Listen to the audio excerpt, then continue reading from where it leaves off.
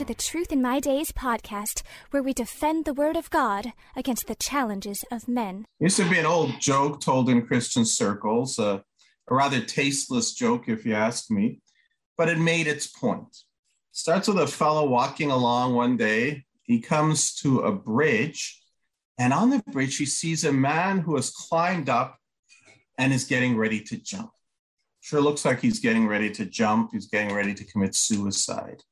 Well, of course, the fellow sees him, is desperate to stop him from doing that. He runs over and starts talking to him, and he says, "Hey, why are you doing this?" And the man on the bridge says, "I've got nothing to live for." So the fellow's desperately trying to convince him of something to live for. He says, "Don't you believe in God?" And the man on the bridge says, "Yes, I believe in God." So the fellow says, "Me too. You know, we're in the same boat here. I also believe in God. Tell me," he said, "are you a Christian? Or are you a Jew? Are you a Muslim?" And the man on the bridge says, "I'm a Christian." The fellow says, "Me too. See, we've got all this in common, the things to live for." He says, "Tell me, are you a Baptist, an Anglican, a Presbyterian, what?" The man on the bridge says, "Baptist." And the fellow says, "Me too. Look at that. We have so much in common. We're brothers. Come on. Tell me, are you a strict and particular Baptist or independent Baptist?"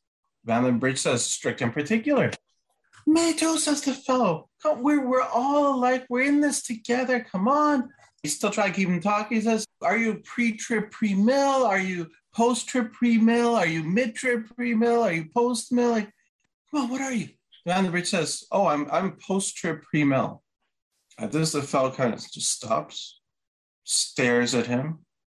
Post-mill? Post-trib? The man says, "Yes." And the fellow just turns around, walks away and says, "Jump and die, you heretic." That was the joke, supposedly, but it was meant to make a point. The point about how Christians are always dividing over doctrine, and they're doing it over issues that aren't even about salvation. And the idea, we're told, is that the church shouldn't be about dividing. It's about uniting. The church should be about multiplication, not division. After all, the New Testament urges us to unity. And you know the passages, Ephesians chapter 4, for example, where Paul urges the people with all lowliness and gentleness, with the long-suffering, bearing with one another in love, endeavoring to keep the unity of the Spirit in the bond of peace. There is one body and one Spirit, just as you were called in one hope of your calling, one Lord, one faith, one baptism, one God and Father of all, who is above all and through all and in all. And then later on in the same chapter, from verse 11, he himself gave some to be apostles, some prophets, some evangelists, and some pastors and teachers for the equipping of the saints for the work of ministry, for the edifying of the body of Christ, till we all come to the unity of the faith. So unity, because it's so emphasized, so called for, we shouldn't be arguing over things that aren't crucial, doctrines that don't affect salvation, doctrines that are not salvific. No, I keep coming across statements like this. There are issues that aren't worth splitting over. That is, issues that are not salvation issues. From another person, I saw this one. There's some topics that aren't important and only cause division and confusion, and that aren't important. I've seen discussions in churches about if we have to lift up our hands to pray or not, or if women can't wear pants. Well, that's kind of silly, isn't it? And then further on, the kingdom of God is righteousness, peace, and joy in the Holy Spirit. So arguing about some things that only bring divisions is not wise. In fact, there's this famous dictum from Augustine that says, in essentials, unity, in non-essentials, liberty, in all things, charity. And you'll often see Christians appealing to this dictum from Augustine to urge us on things that matter for salvation. Yes, there we have to draw the line on that. We have to debate on those, argue for those, insist on those, but everything else, just let people be free to believe what they want.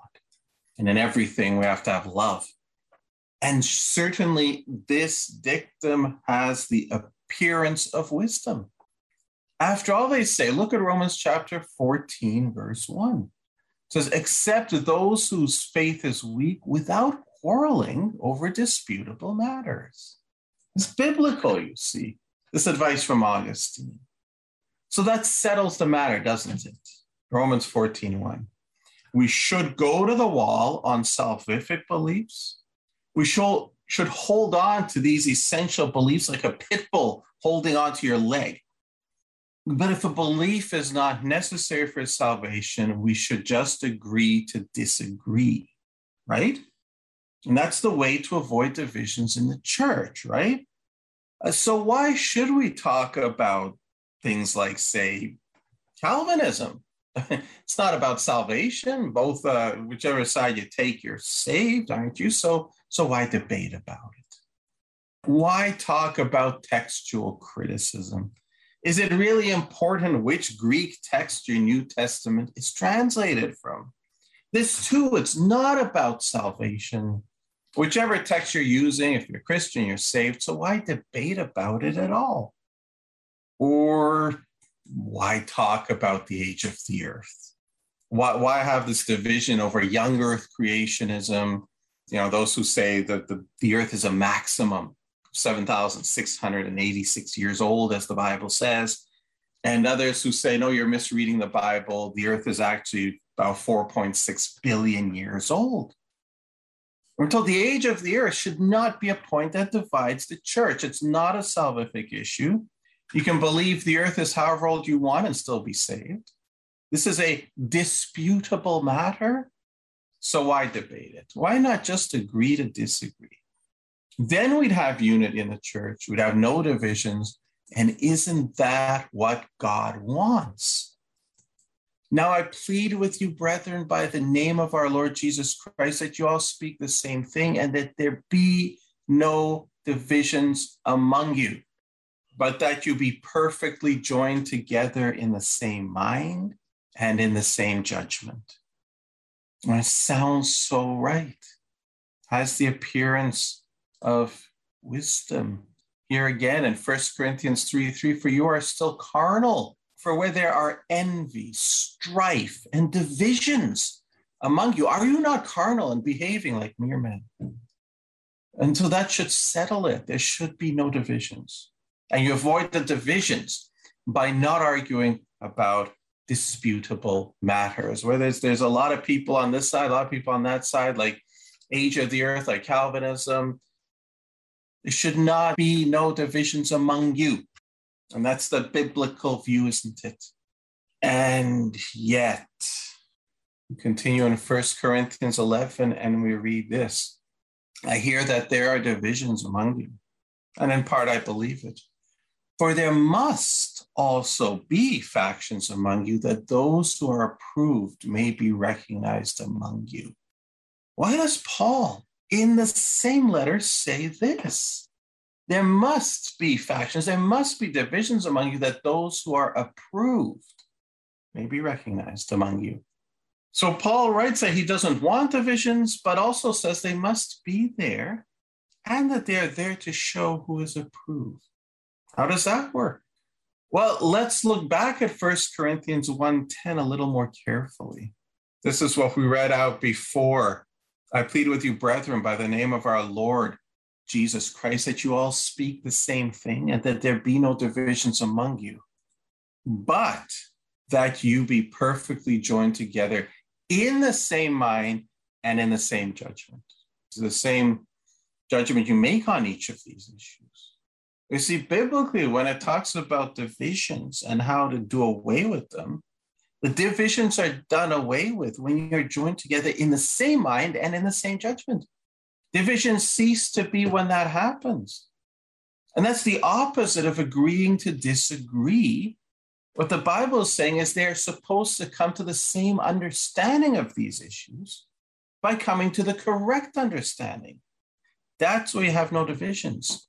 That is the purpose of pastors and teachers. Okay, he gave apostles and prophets, and they were the foundation on which we're built, according to Ephesians, built upon the foundations of the apostles and prophets, Jesus Christ himself being the key cornerstone. Where do we have the teaching, the apostles and prophets today? The Bible.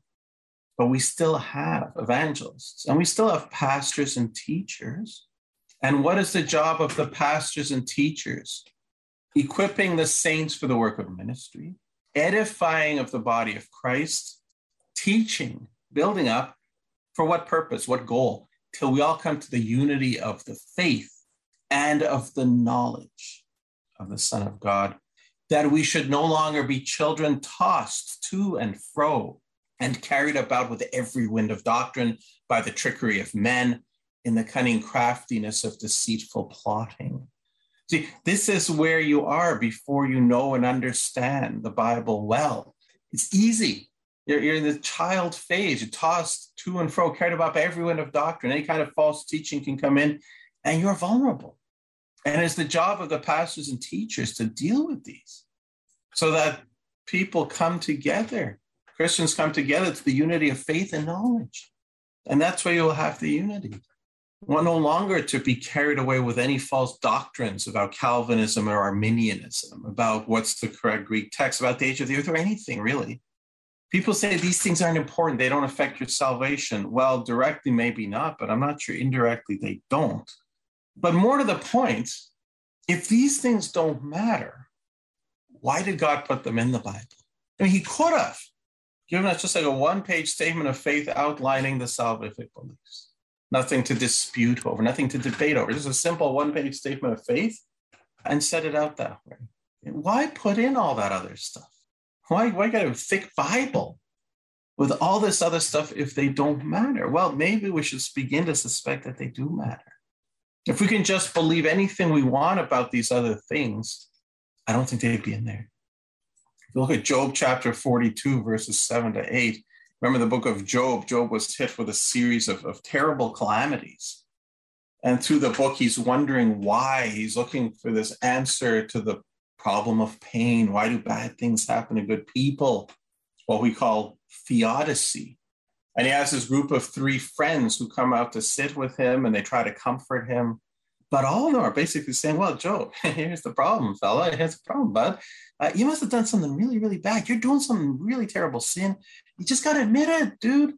And then ask forgiveness and everything will be restored. It'll be good. And it's long rounds of debate going back and forth where Job is insisting that's not the case. And the friend saying, yeah, that's got to be it.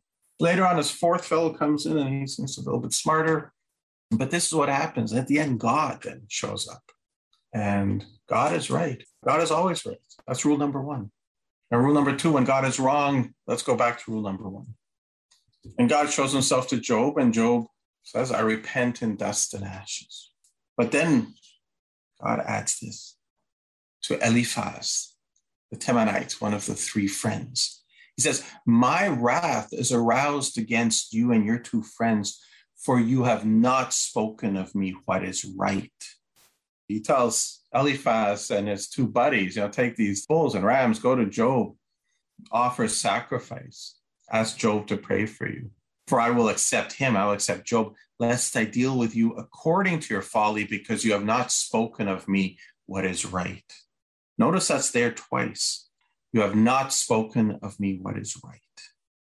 And what's the result of my wrath is aroused against you? Now, this was an issue, as we saw, of theodicy, the question of why do bad things happen to good people? It's not a salvific issue.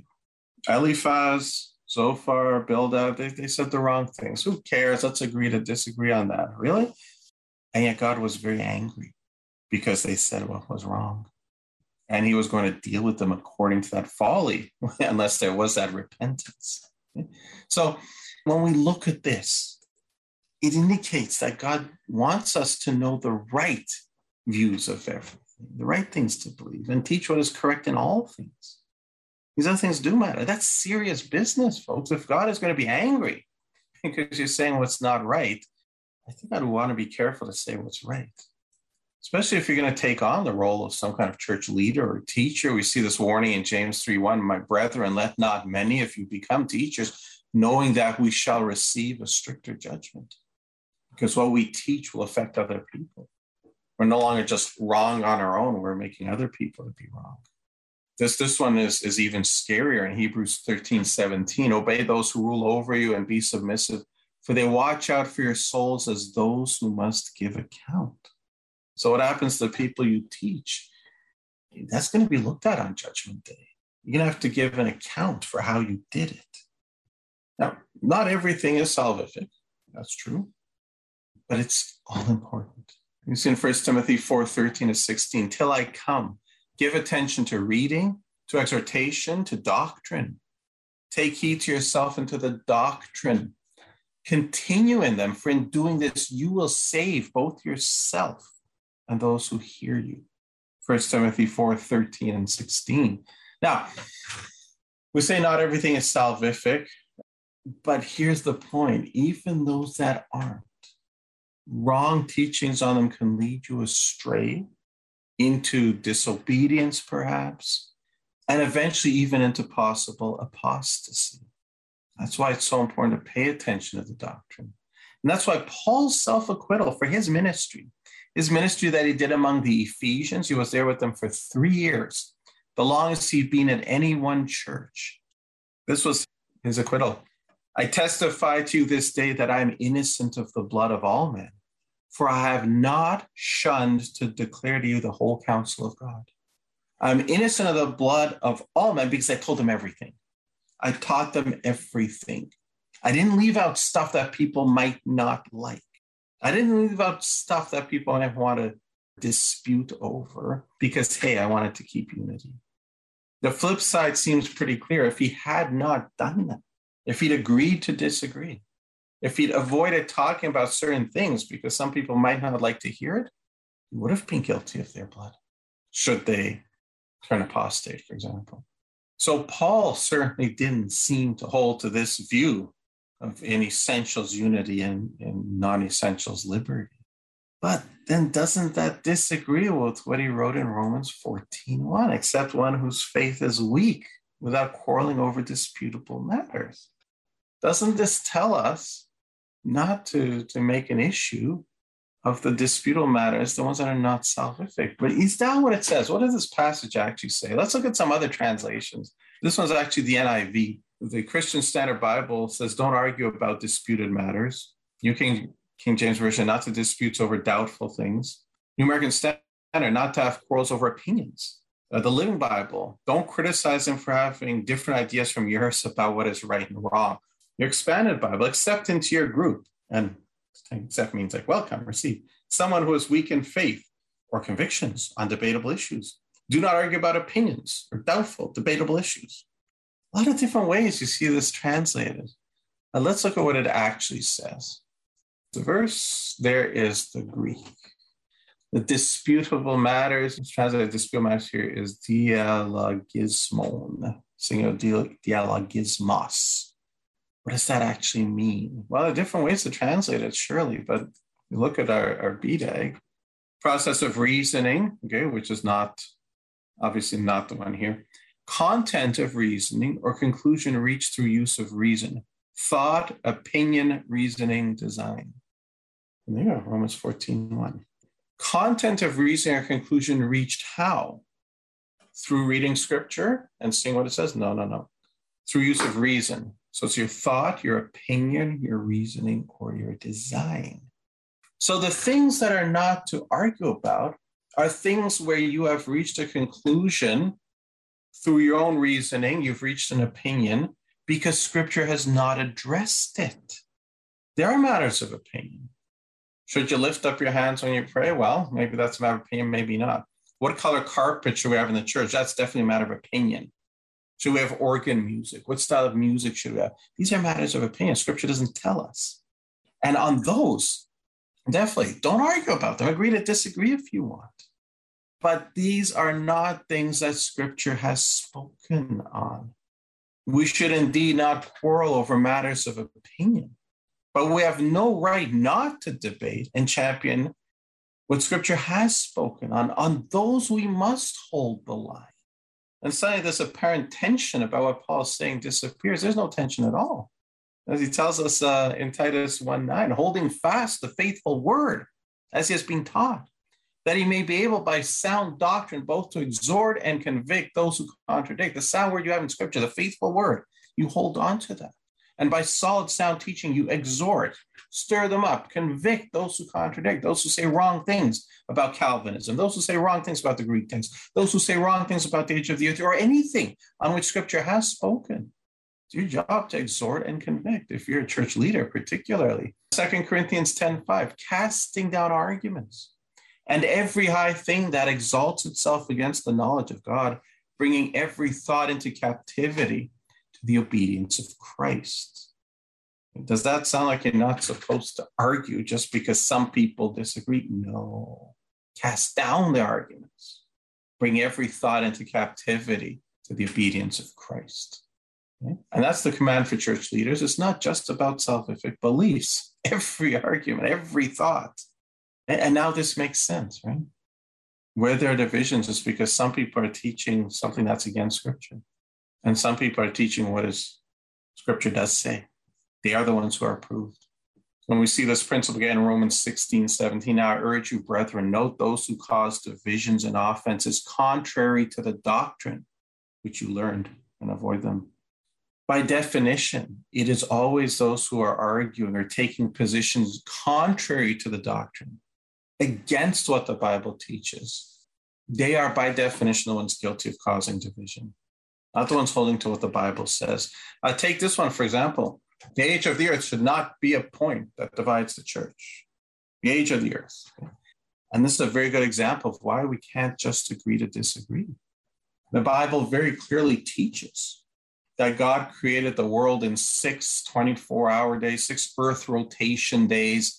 It's what Genesis 1 says. There really is no mystery here. It's not abstruse. And this is why Christians understood it that way for 1,800 years.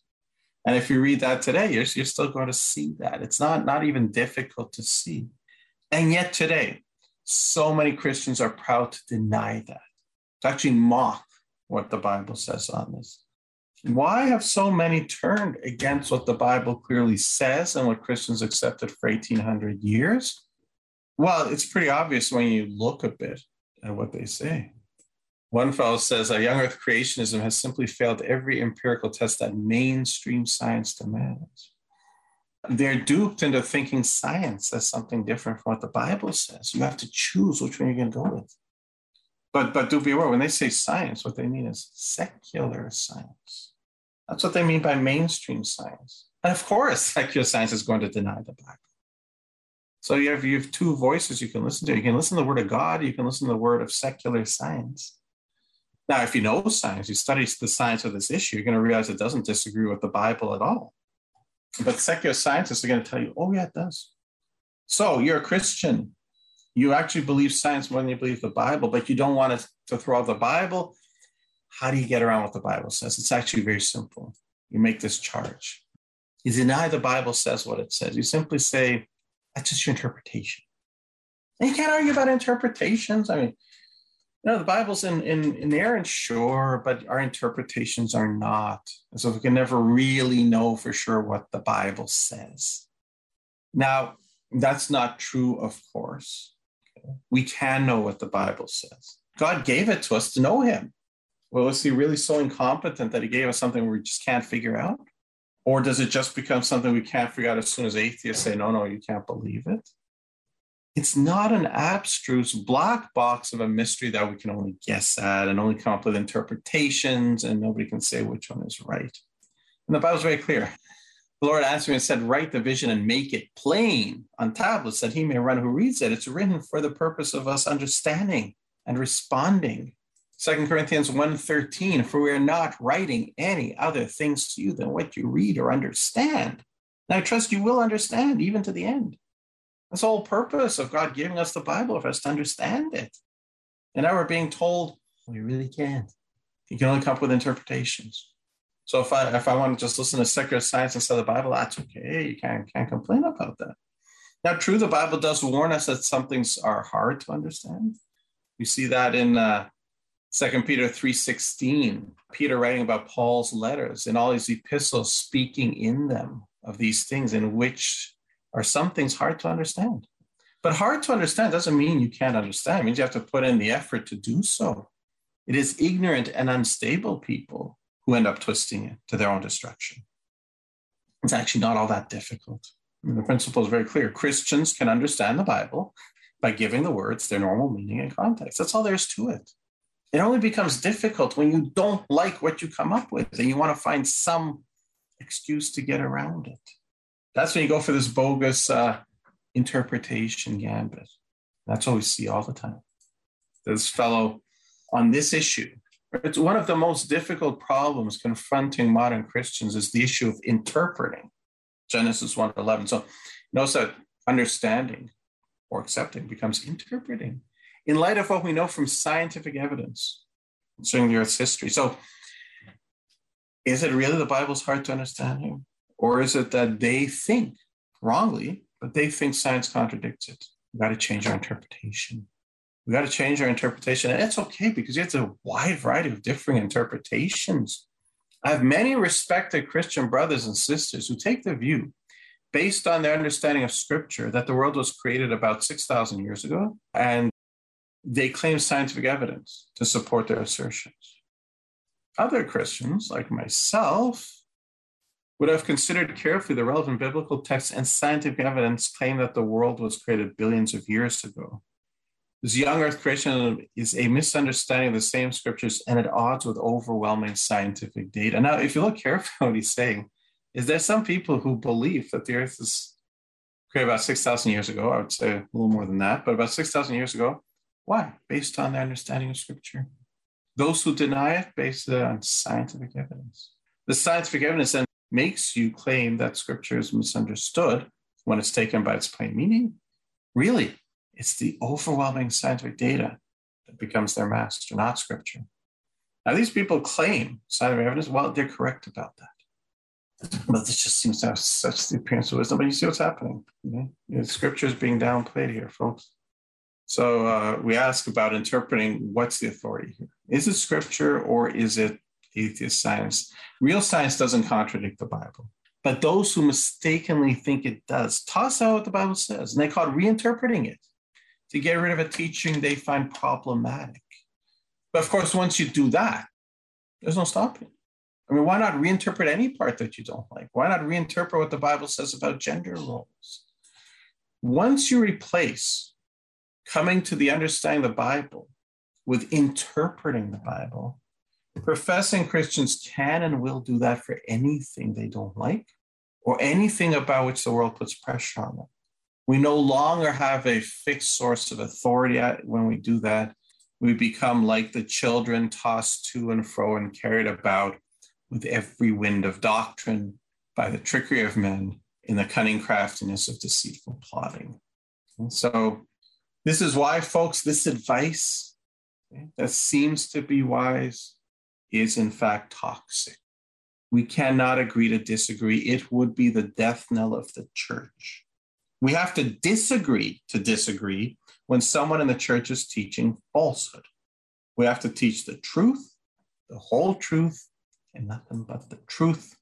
For we can do nothing against the truth, but for the truth, and that is what we will continue to do here, folks.